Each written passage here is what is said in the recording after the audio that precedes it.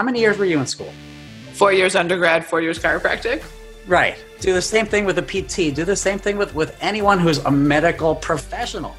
And yes, you have an understanding. You're taught about the body. Well, the yoga teachers are in 3 months or something like that. They're not doctors, but there needs to be a greater understanding of the biomechanics. I kept seeing that over and over and over again, and that's why the course is created.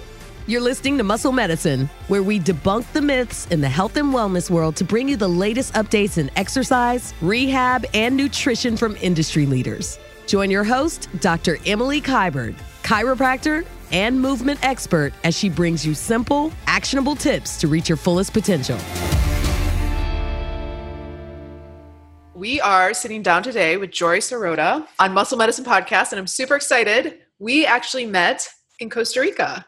We did. Like, how many years ago? 5 years ago? Yeah, 4 or 5 years ago. Yeah, but we've been in the same world for a while, like the yoga world, you way longer than I have, the neurokinetic therapy world. And I love that you have fused not only your in-depth knowledge base of yoga and the applications of using it as a therapy, but then also using the muscle testing and neurokinetic therapy to kind of heal people's bodies. Yeah, thank you. It's been a work in progress. It's been a tremendous amount of fun. And as I'm sure we're going to talk about more, therapy is so involved. And it's so important for us to do the tissue work, and it's so important for us to actually give people that kind of attention. It's also really important for us to teach people how to move better. Yeah. Can you give us a little snippet of like Jory, the past 20 years?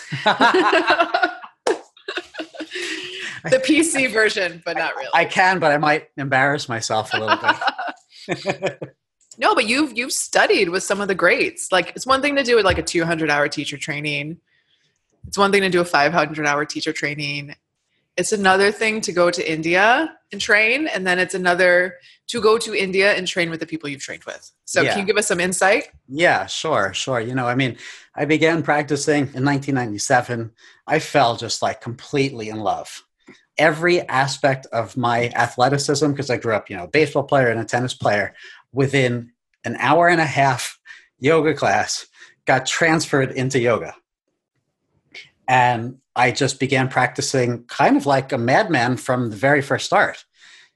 After that first class, I woke up the next morning and I did sun salutations in my bedroom at like 6 a.m. for 15 minutes. Was it the physical practice or was it the spiritual practice that kind of hooked you? I would actually say more of the spiritual aspect of it. Yeah.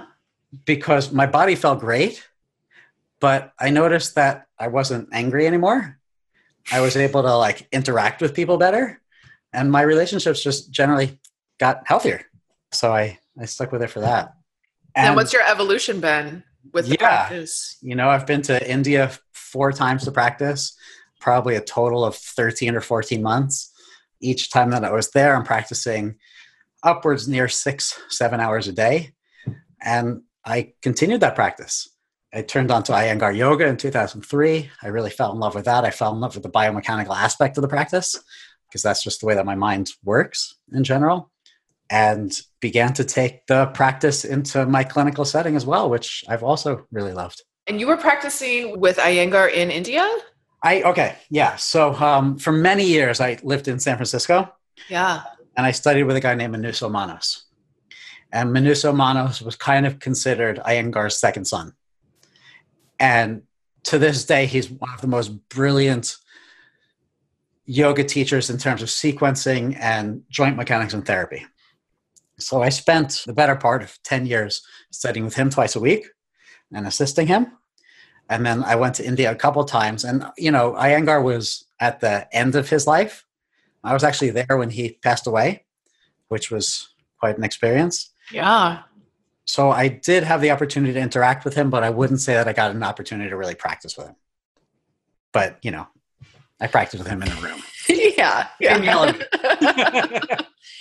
So how has the evolution into using yoga as therapy? Because I think very much like me was drawn to the spiritual aspect and kind of like filling the soul in the tank in that way. But as it evolves, doing the physical practice, injuries come up, aches and pains. And I think sometimes the students are told, you need to practice more.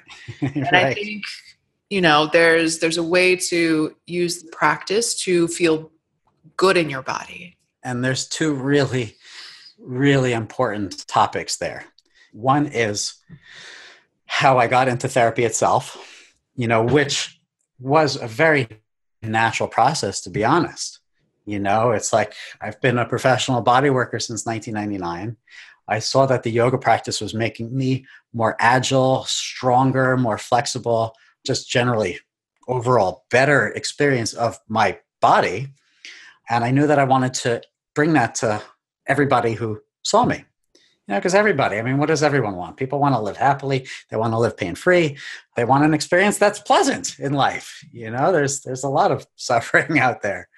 But then there's this other aspect of what you're talking about, which is the amount of yoga injuries that happen in the world.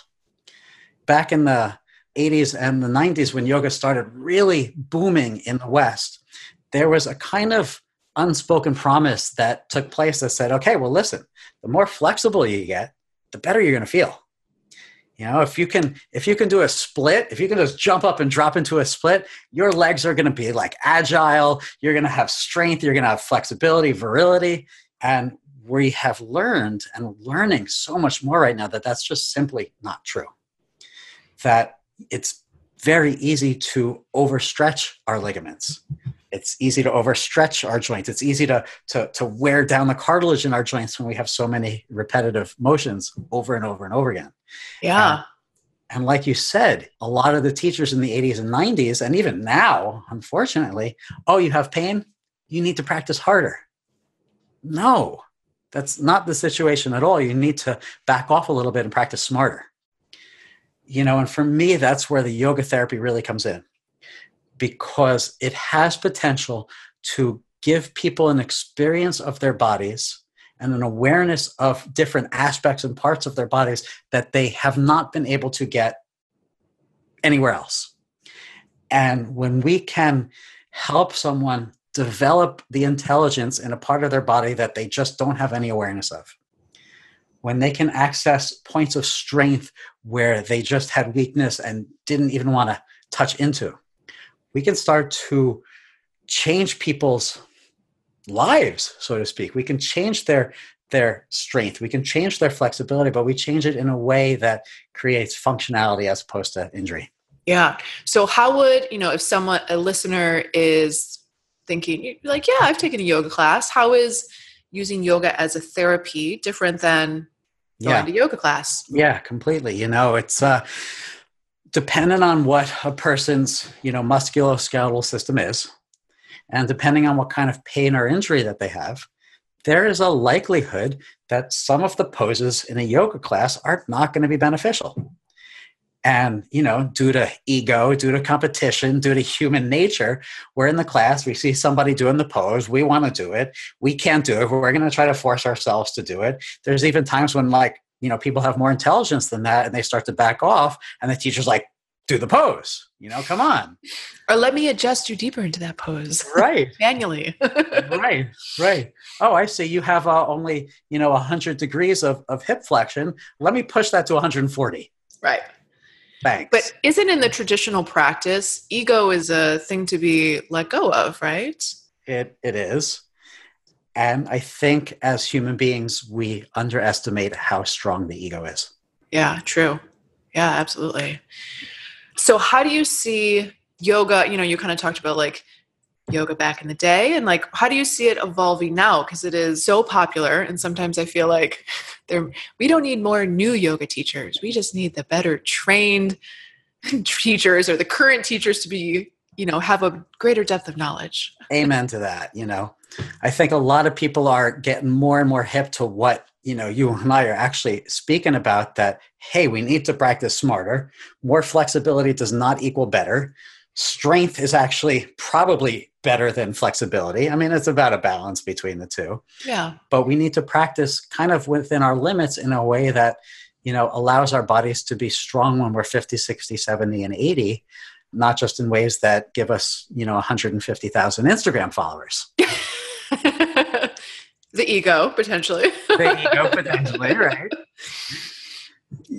So I think people are getting like a lot more turned on to this. And even in the last 5 years or 3, 4, 5 years, I believe that the intelligence of the dedicated yoga teacher is increasing. Yeah. So in terms of like instructing, how does it look different when it's yoga as therapy? So, I think maybe a lot of people's experience is like, exhale, chaturanga, inhale, up dog, exhale, push back, downward facing dog.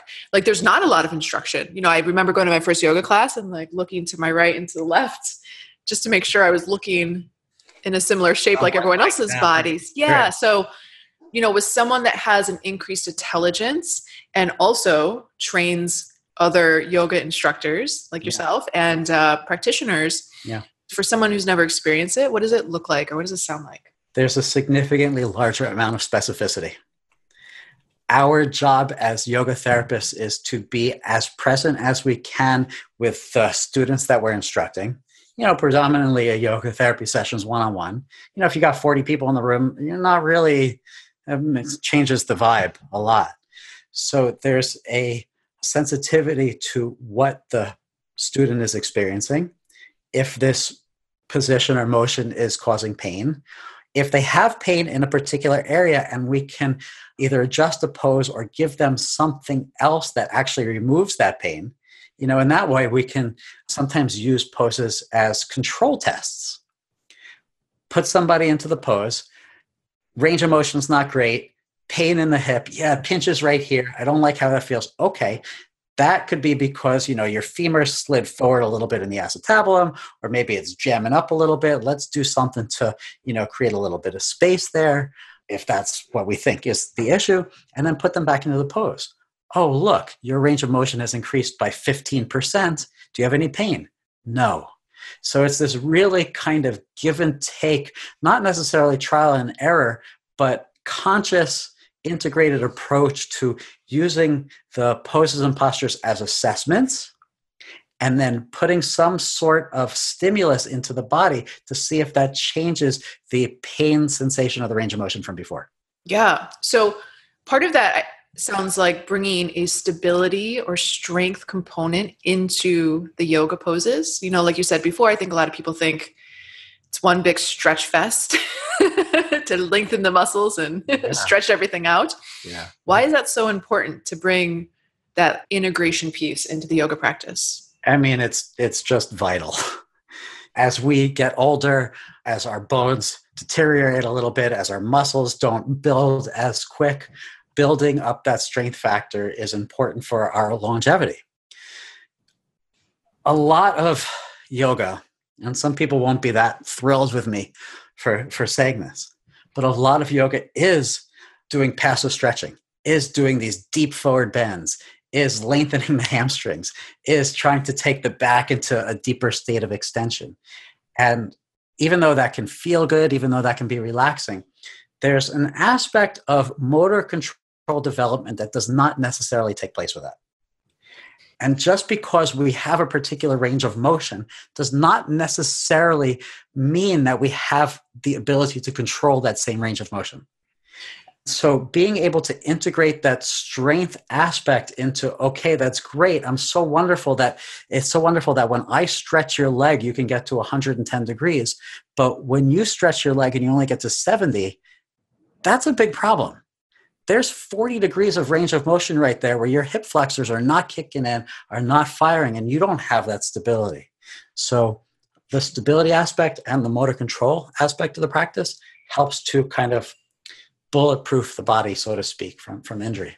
Yeah. And then for people who don't know about motor control or don't know about it in the yoga practice, can you talk about that? Yeah, sure. In the therapy world, we have two types of range of motion that we talk about. We call them P-ROM and A-ROM. P-ROM is passive range of motion, which is a range of motion that's assisted by another person or by gravity or by a strap or some sort of prop or something like that. And A-ROM is active range of motion, or the range of motion that the person can actually do themselves. And there is very little, or at least has been very little, AROM practice in the yoga world. That's just not what traditional yoga was, which is fine.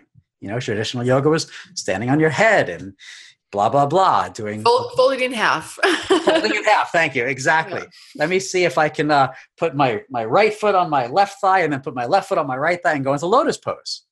Well, okay. I mean, yeah, it's a cool pose.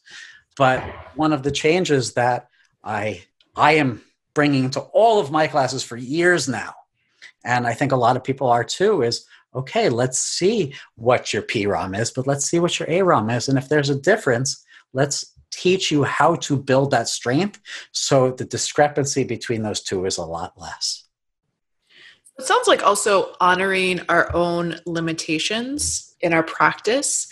Oftentimes we'll see people who are hypermobile, kind of want to just deepen into that hypermobility, but isn't necessarily serving them because then they feel pain after. Totally.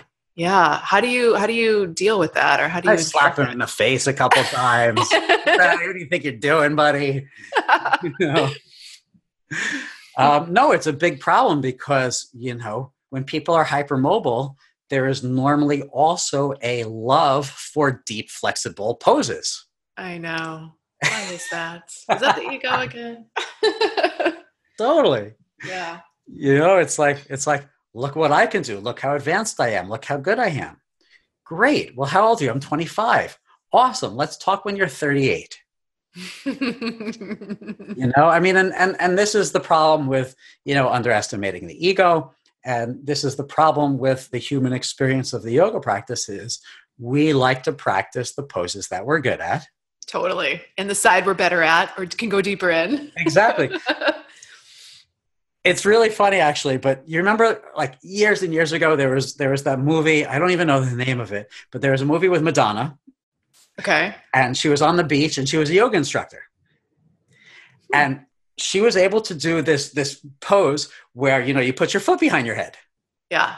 And she does it a couple times throughout the whole movie.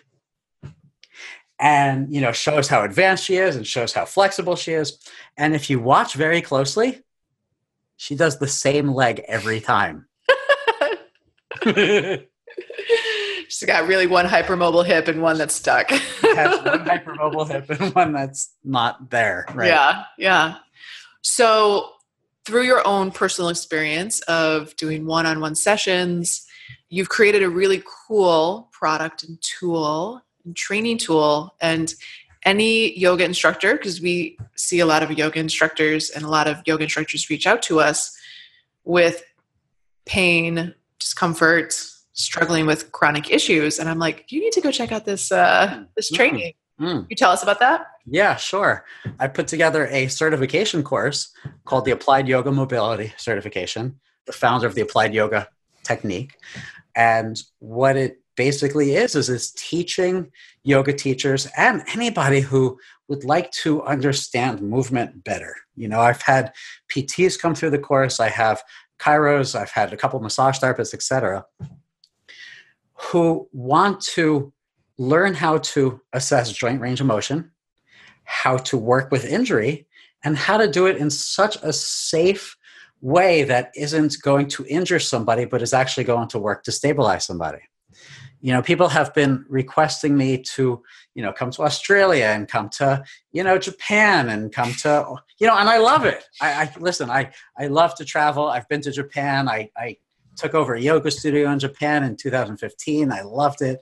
I've taught in Bali. I've taught in a lot of different places, but I can't travel that much. It's a little bit tiring, and I've got a nice life here in New York.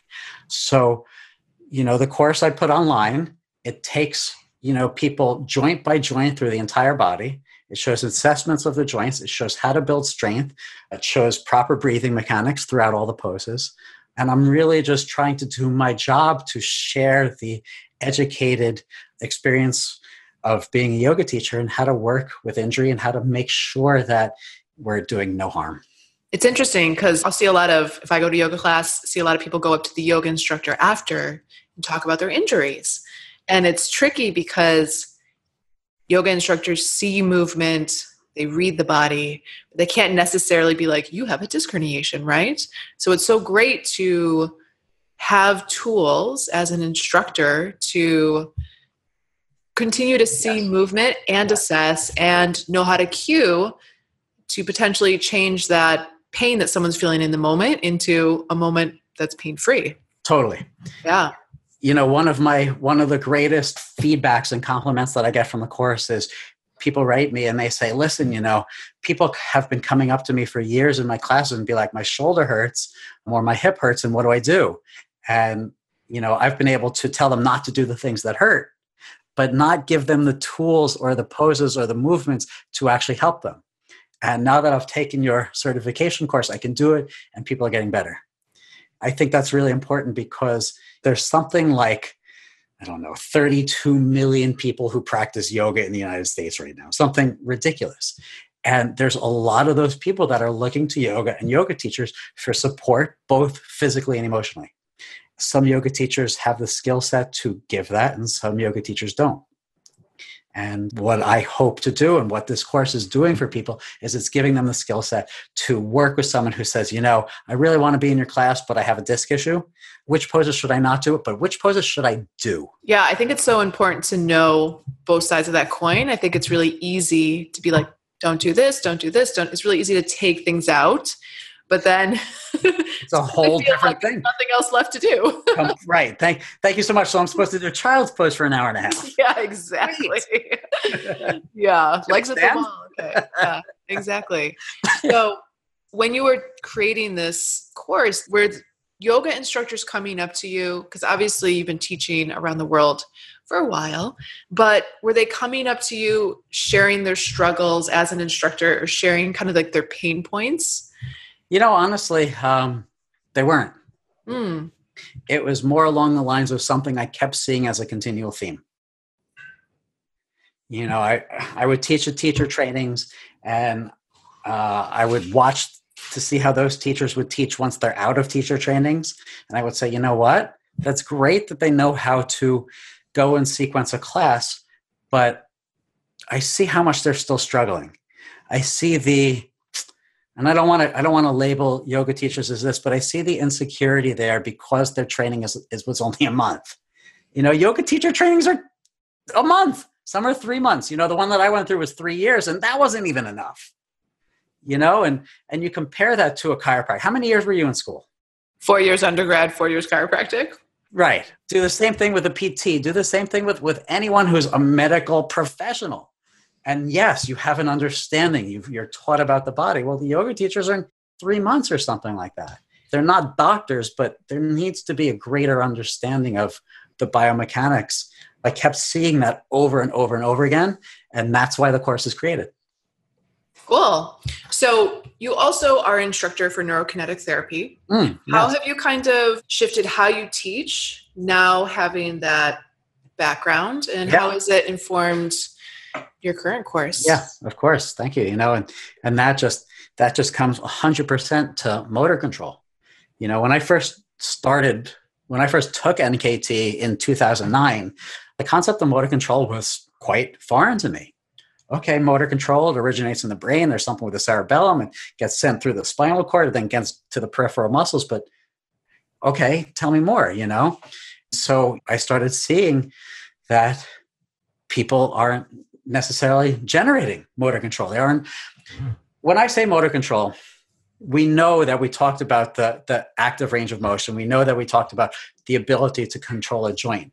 But when someone has really functional motor control, they have more stability. And with yoga's potential to destabilize the body with all the stretching, once taking NKT, once really incorporating NKT, and now for the however many years I've been teaching NKT, the understanding to me that, we need some passive stretching. It's great. It helps the mind relax. Just getting us into the bodies is great. But unless we're doing something to, generate that strength, the practice is severely incomplete. What are some common, if you're going to think of like 2 or 3 common things that you see, maybe you're going to a class and just eating away at your heart while you're a student in class seeing the other students practice? Like, is there certain things that you see, you're like, God, I wish that instructor would go over and correct that? What are some common things? Yeah, well, now you're asking me to go back to like 2008 because it was so painful I couldn't even get to a class in the last 11 years. That's okay. Or just, what do you see? Maybe cueing that could be better. Yeah. The biggest thing that I see is in a lot of the vinyasa classes and a lot of the Ashtanga classes, they're so fast paced and the teacher's not giving cues like you say. Exhale, chaturanga, inhale, up dog, exhale, down dog, inhale, step forward, exhale, forward fold, inhale. There's no education of joint positioning. Yeah. And right? So students are doing these poses and they're really putting intense stress on their joints because of, the increased angle increased unhealthy angle that they're putting themselves through. And they do that over and over again. And that's how we wear down our joints. That's how the cartilage gets evaporated. I don't know the word. It's whatever. Worn down. Yeah. Worn down. Yeah. So you've struggled with injuries. I have. Do you want to talk about how you've used yoga as a therapy to heal yourself? Yeah, sure. I think it's a powerful story. Yeah. Well, in 2013, I got back into playing Ultimate Frisbee. I played competitively for Florida State back in the day. I traveled, it was a lot of fun. And I actually stopped playing Ultimate after my second year because even at 18 and 19 years old, it was so hard on my body. Well, 2013, I was like, man, I miss it. I want to play again. And I got into it. And in the fourth or the fifth game, I jumped up. I landed wrong. I tore my ACL. I tore my MCL. I tore my both meniscus and the right knee. I mean, it was a massive injury. And I remember like the next day, because your knee is stuck at 45 degrees. I couldn't move my knee. I couldn't weight bear. I couldn't walk. I had friends coming over to make me breakfast and stuff. And I remember feeling like, wow, I'm really out of my league in terms of rehab. I'm not sure what to do. And then very, very, very quickly, I realized that I wasn't. I realized that I can just apply the same principles of joint mechanics and kind of touching into where my own personal limit was and seeing if I can push that in a way that's actually helping me with therapy as opposed to just destabilizing me. So I was able to return back to work after 3 weeks. Wow. Yeah. Impressive. Yeah. And on my feet doing, 20 sessions a week or something like that and feeling pretty darn good. And I did have the surgery and then I rehabbed the surgery. But I realized probably the most important thing in my entire therapy experience, which is our pain, physical pain, predominantly comes from our joints. And if our joints are not mobile and not functioning well, then the surrounding muscle tissue is going to compensate. We're going to develop faulty movement patterns. We're going to walk funny. We're going to stand funny, all sorts of things like that. So when we can access the joint mobility and create functionality in that, yeah, you got a tight hamstring. Let's talk about our hip. Let's talk about your knee. Let's talk about your ankle. Let's look at those joints above and below to see how they're moving and how stable or loose or whatever they are. Then when we can do that, that's when we start to actually help people get a lot better. Cool. So it's really like a joint focus and then balance around that. It really is. That's how I create stability in the people who come see me. Yeah.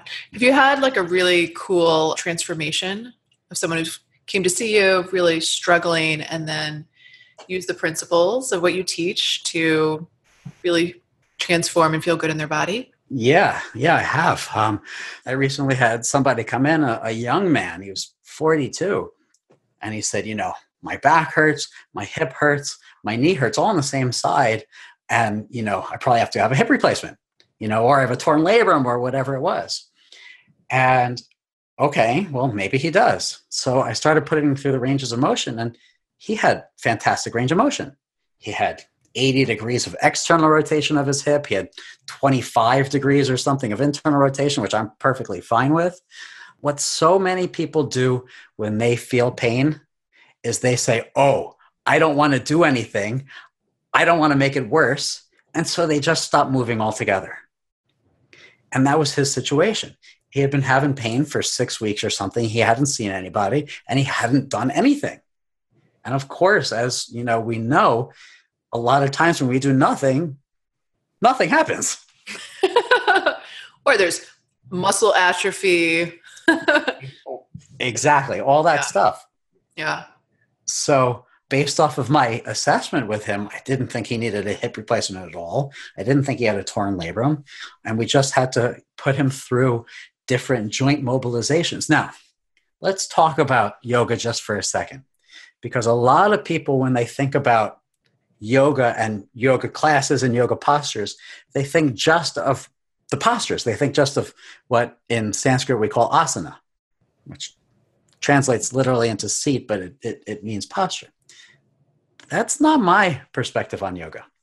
For me, yoga is anything that involves movement, awareness, mindfulness, and breath.